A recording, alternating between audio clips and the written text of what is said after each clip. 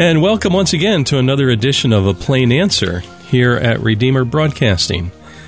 I'm Dan Elmendorf. Joining me on the phone line with us today is Dr. John Vance. Pastor Vance, it's an honor to have you on with us again. Always, Dan. I'm delighted to be with you and with your listeners.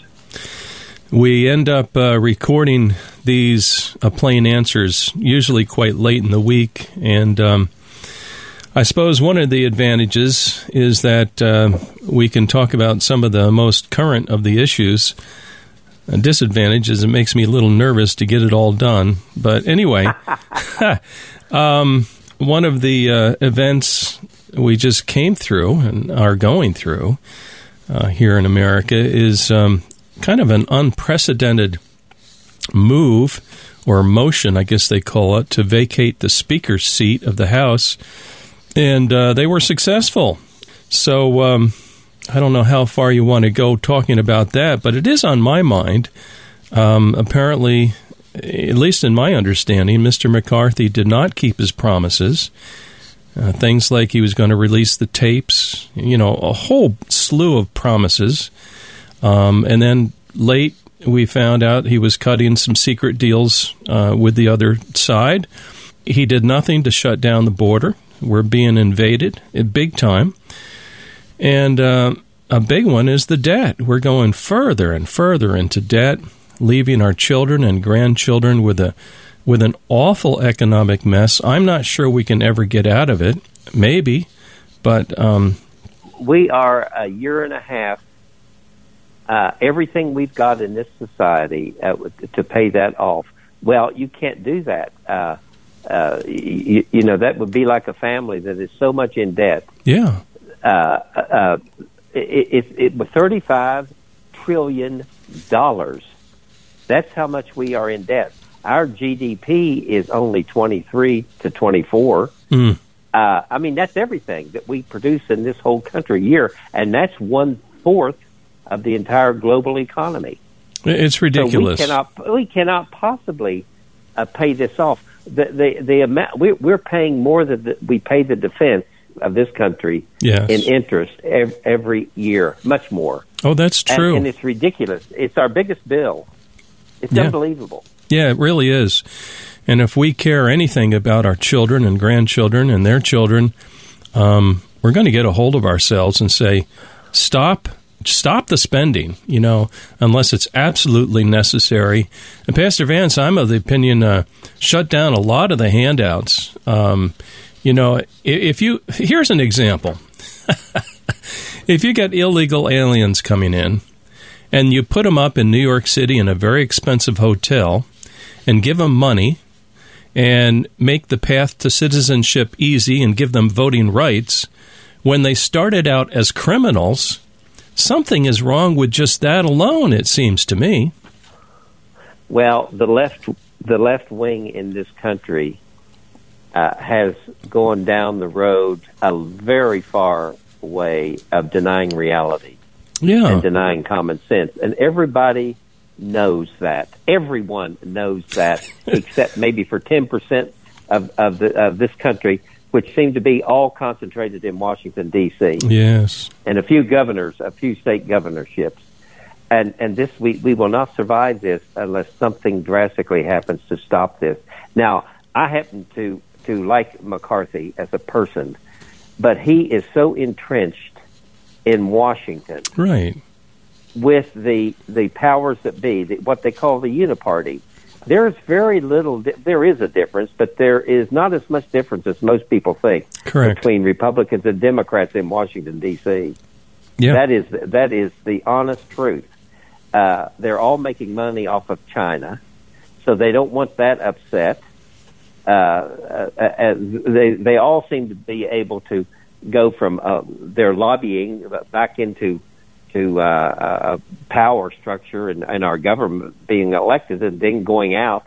Maybe the only real. I didn't used to be for term limits, but I honestly have come to the place where it's the only way that I can see to break up this concentration of power. You know where the richest part of the country is? Washington, D.C. Yeah, they're all isn't living that the off case? government money and lobbying money. Now, they're richer than San Francisco, what used to be Silicon Valley. They're richer than places in Texas and Florida and New York City. The concentration of power and money in this country, in Washington, D.C., has made them all drunk. They've gotten drunk on power and money. Yes, it's so true. And it's got to be broken up. I love the idea of keeping this option. It's kind of like a nuclear option of being able to vacate the speaker's chair. I think that's important in terms of accountability. These guys shouldn't just think, oh, once I'm in, I can do any old thing I want. No, you always have the threat hanging over your head that your chair can be vacated. I think that's a healthy thing for our republic.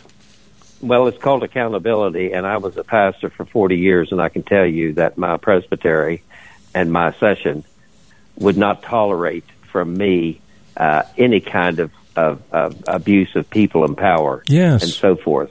And we all have to have some way to be accountable, and that is important. And in D.C., it appears to be that very few people are actually accountable. It is drunk on power, and to have power is to become rich. You know, in third world countries, this is the way it operates. Let's say take a country in Asia or Africa or somewhere. People in those countries try to get power to become rich, and they do. Yeah. Now, it used to be in this country, people got rich and then they ran for office. But today, we're acting like a third world country. The dynamic has changed. People are actually going to Washington and becoming rich. How does a person on a Senate salary, which I think is in the neighborhood, don't get me wrong, I don't know it exactly, $174,000 a year. Yeah, something like that. How do you come away with $15 and $20 million? And in the case of Nancy Pelosi, $70 or $80 million. Oh, yeah. Somebody's getting paid off. Who just passed away. Dianne Feinstein left $60 million to her heirs. Yeah. She did not go to Washington with that. How do you do that on $174,000 a year? Maybe you could pick stocks like Hillary Clinton did. I don't know. Yeah. Well, that's one aspect that's been very interesting to observe, and I'm somewhat optimistic that we're going to get a better Speaker of the House. I hope so, one that can keep his word. There's another aspect, and I heard about this actually today. I was picking up some news.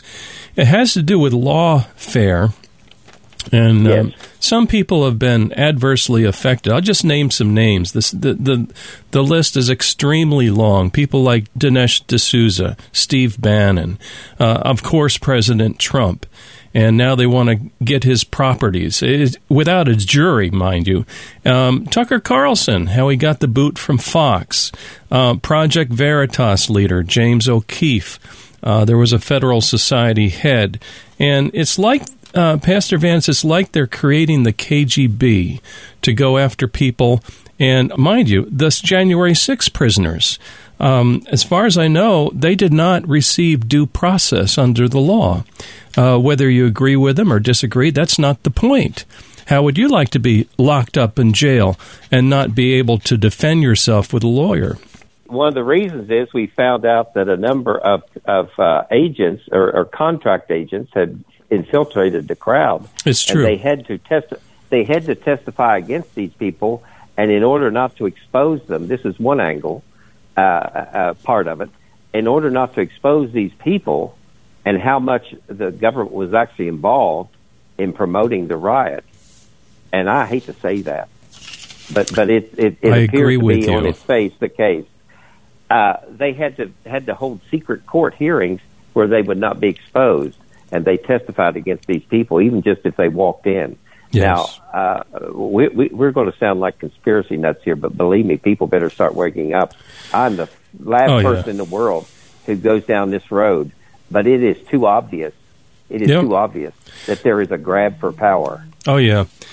Sometimes I hear various theories, and you can identify them. You say, well, that one is a conspiracy, and I don't bite on those things. But when you go to source documents and you start seeing this stuff, then you say, okay, there may be something to this.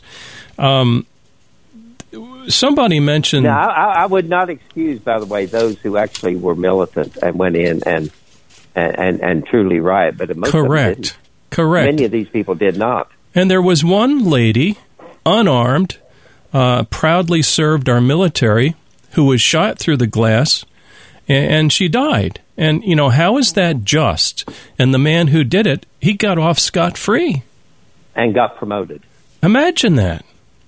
He got promoted. May God have mercy. Now, there is a feeling among a number of people that a sort of great awakening is coming, whether that be political, hopefully it's spiritual, through the Lord Jesus Christ, and he opens the eyes, kind of like happened with Saul, and he became the Apostle Paul. Here he was persecuting the Christians, overseeing their death, like he did with Stephen, and a great awakening has a profound effect, not only on the spiritual status of the one whom God is awakening, but also it flows out to their family, their church, their town, into culture. I pray that we have a great awakening. I have read a good bit of some books, old books in the 19th century, and one of them is the study of The Popular Mind by Gustave Le Bon, a Frenchman who published this in 1895, somewhere in there, and even one earlier called The Extraordinary Popular Delusions and the Madness of Crowds by Charles Mackay, Scotsman in the 19th century as well. And Mackay is quite interesting. He's talking about business delusions and stuff like that, but he says about 1/3 of any society is prone to delusions. Yes. About 1/3 is rooted in reality, and about 1/3 is in the middle that can be swayed. And that seems to be the breakdown that we have here. We have at least 1/3 of this society that's not buying everything anymore. Yes. But we have 1/3 of the society that is delusional. And we have 1/3 of the society that it's in the middle, and they just simply cannot figure out what's going on. They can't fight through the propaganda. Yeah. Well, I think a great awakening will reverse those numbers. Oh, yeah. And we've seen it happen in the past, in America. The first Great Awakening, well, actually, we had Great Awakenings back in the Puritan times. There were several what they called harvests. Mm-hmm.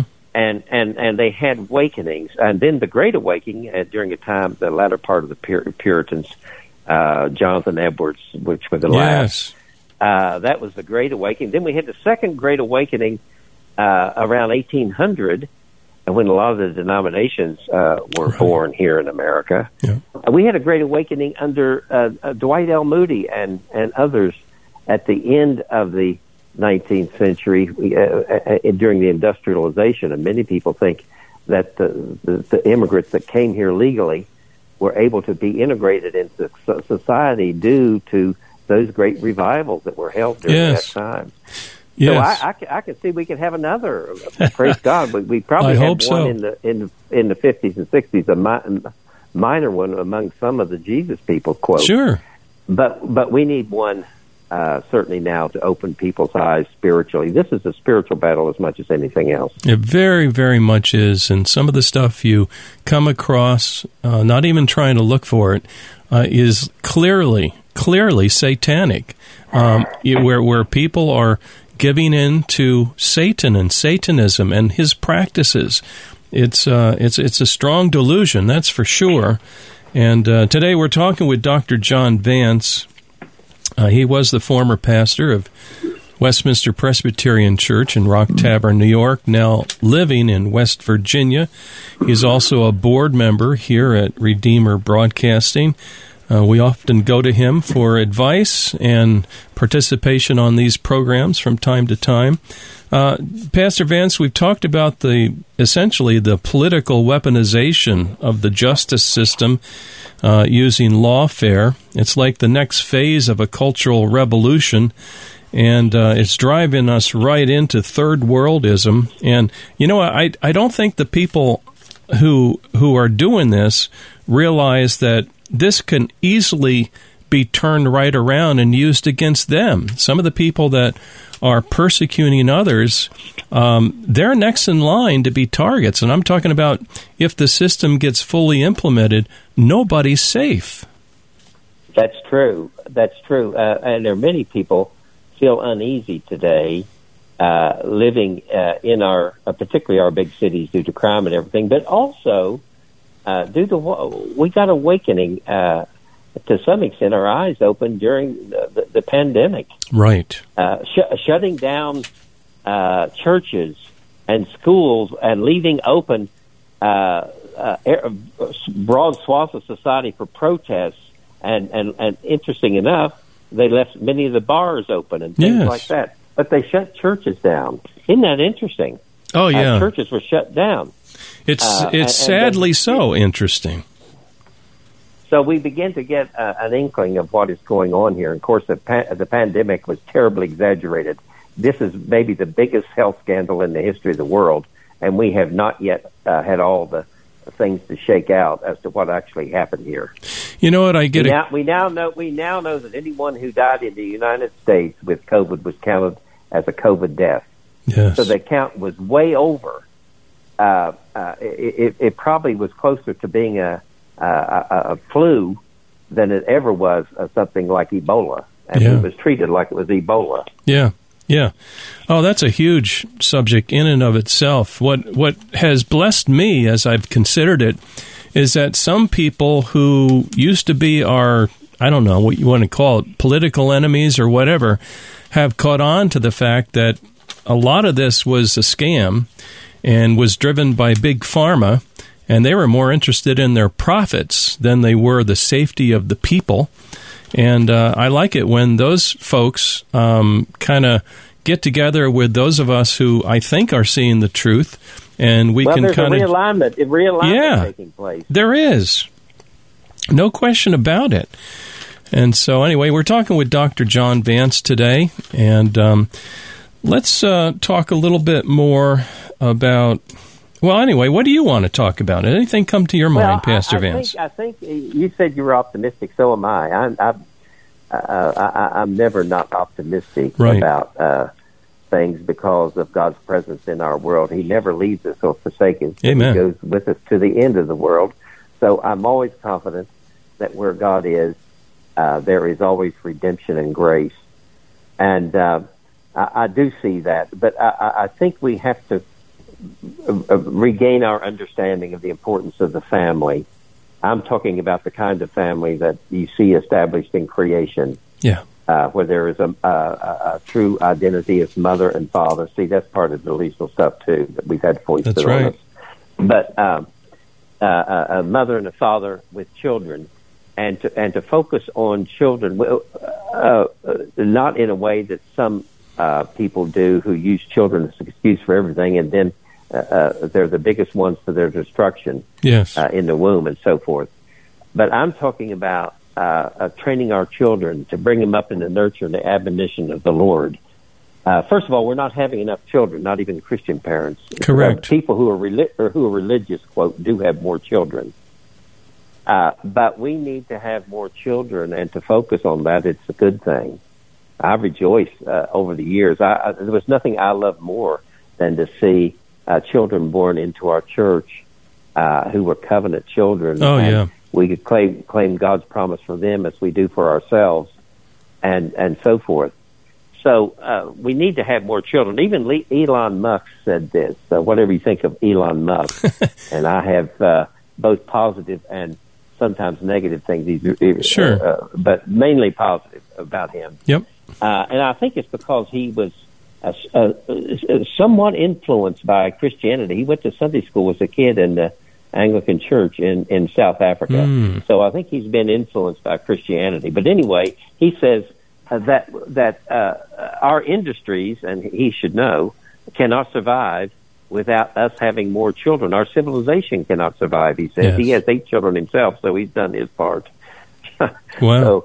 So, children are a heritage of the Lord, Psalm 127 says. Children are a heritage from the Lord. I can remember preaching from Esau and Jacob, and finally, when Esau caught up with Jacob, Jacob thought he was going to kill him and everything that he had and so forth. That day of reckoning that they had, and Esau rides up and he looks. The scripture says, I remember preaching on this text several times. He looked up and saw the women and children, and he said simply to his brother, Jacob, "Who are these?" And Jacob answered, "They are the children God has graciously given your servant." That is a wonderful statement. God has have we lost a sense of God's graciousness in giving us children? Yeah.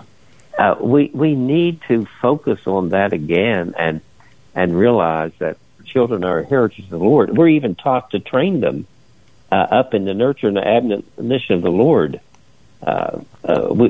Jesus says, "Don't despise the little children; let them come to me." Amen. We have to once again learn to transmit or to relay or to pass on our faith to the ones that we influence the most, our children.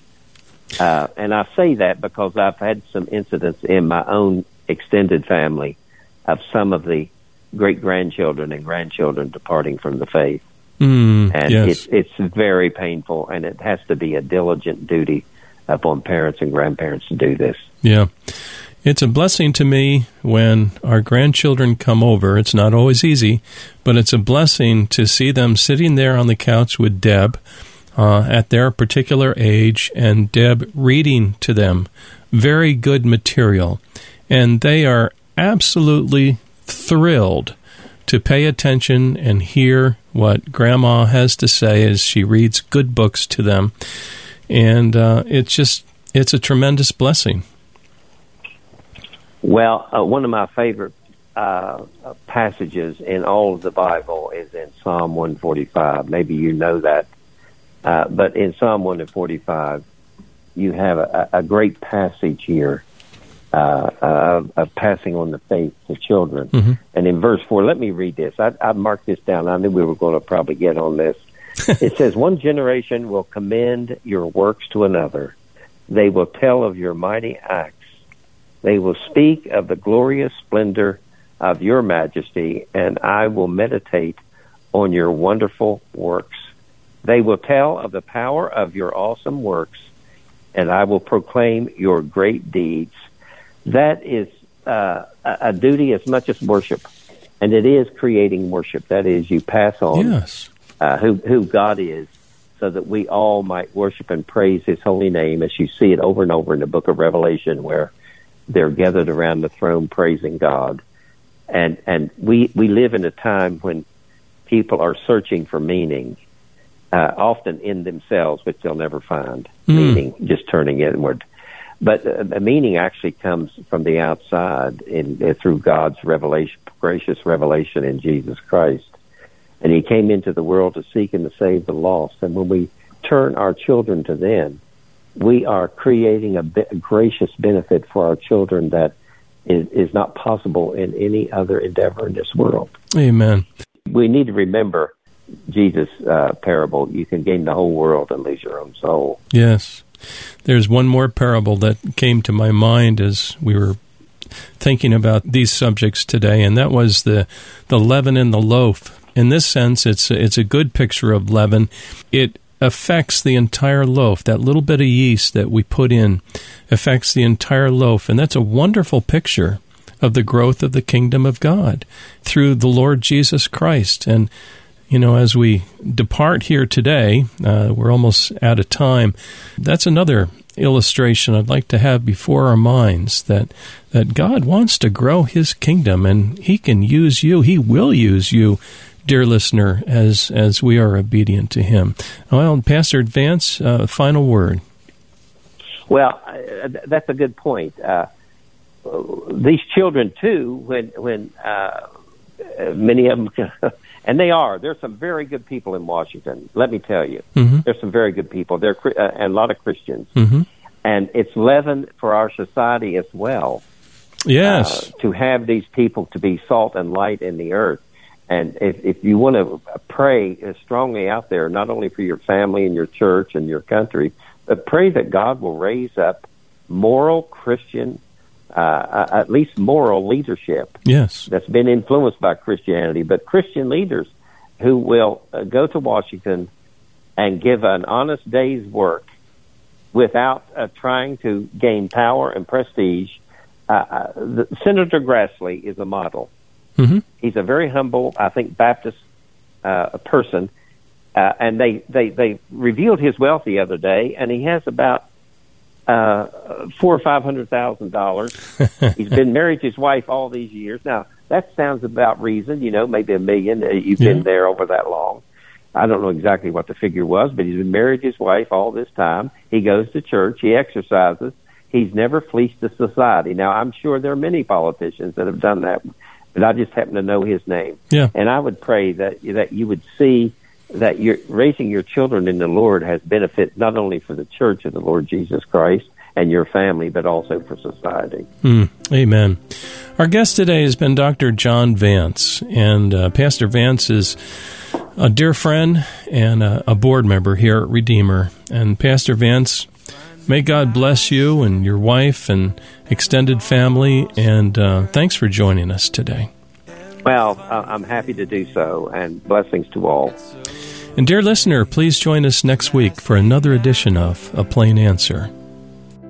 Is to be heard, but to hear what you would say, word of God speak, would you pour down like rain, washing my eyes to see your majesty, to be still and know that you're in this place.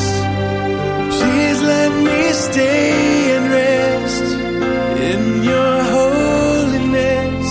Word of God speak.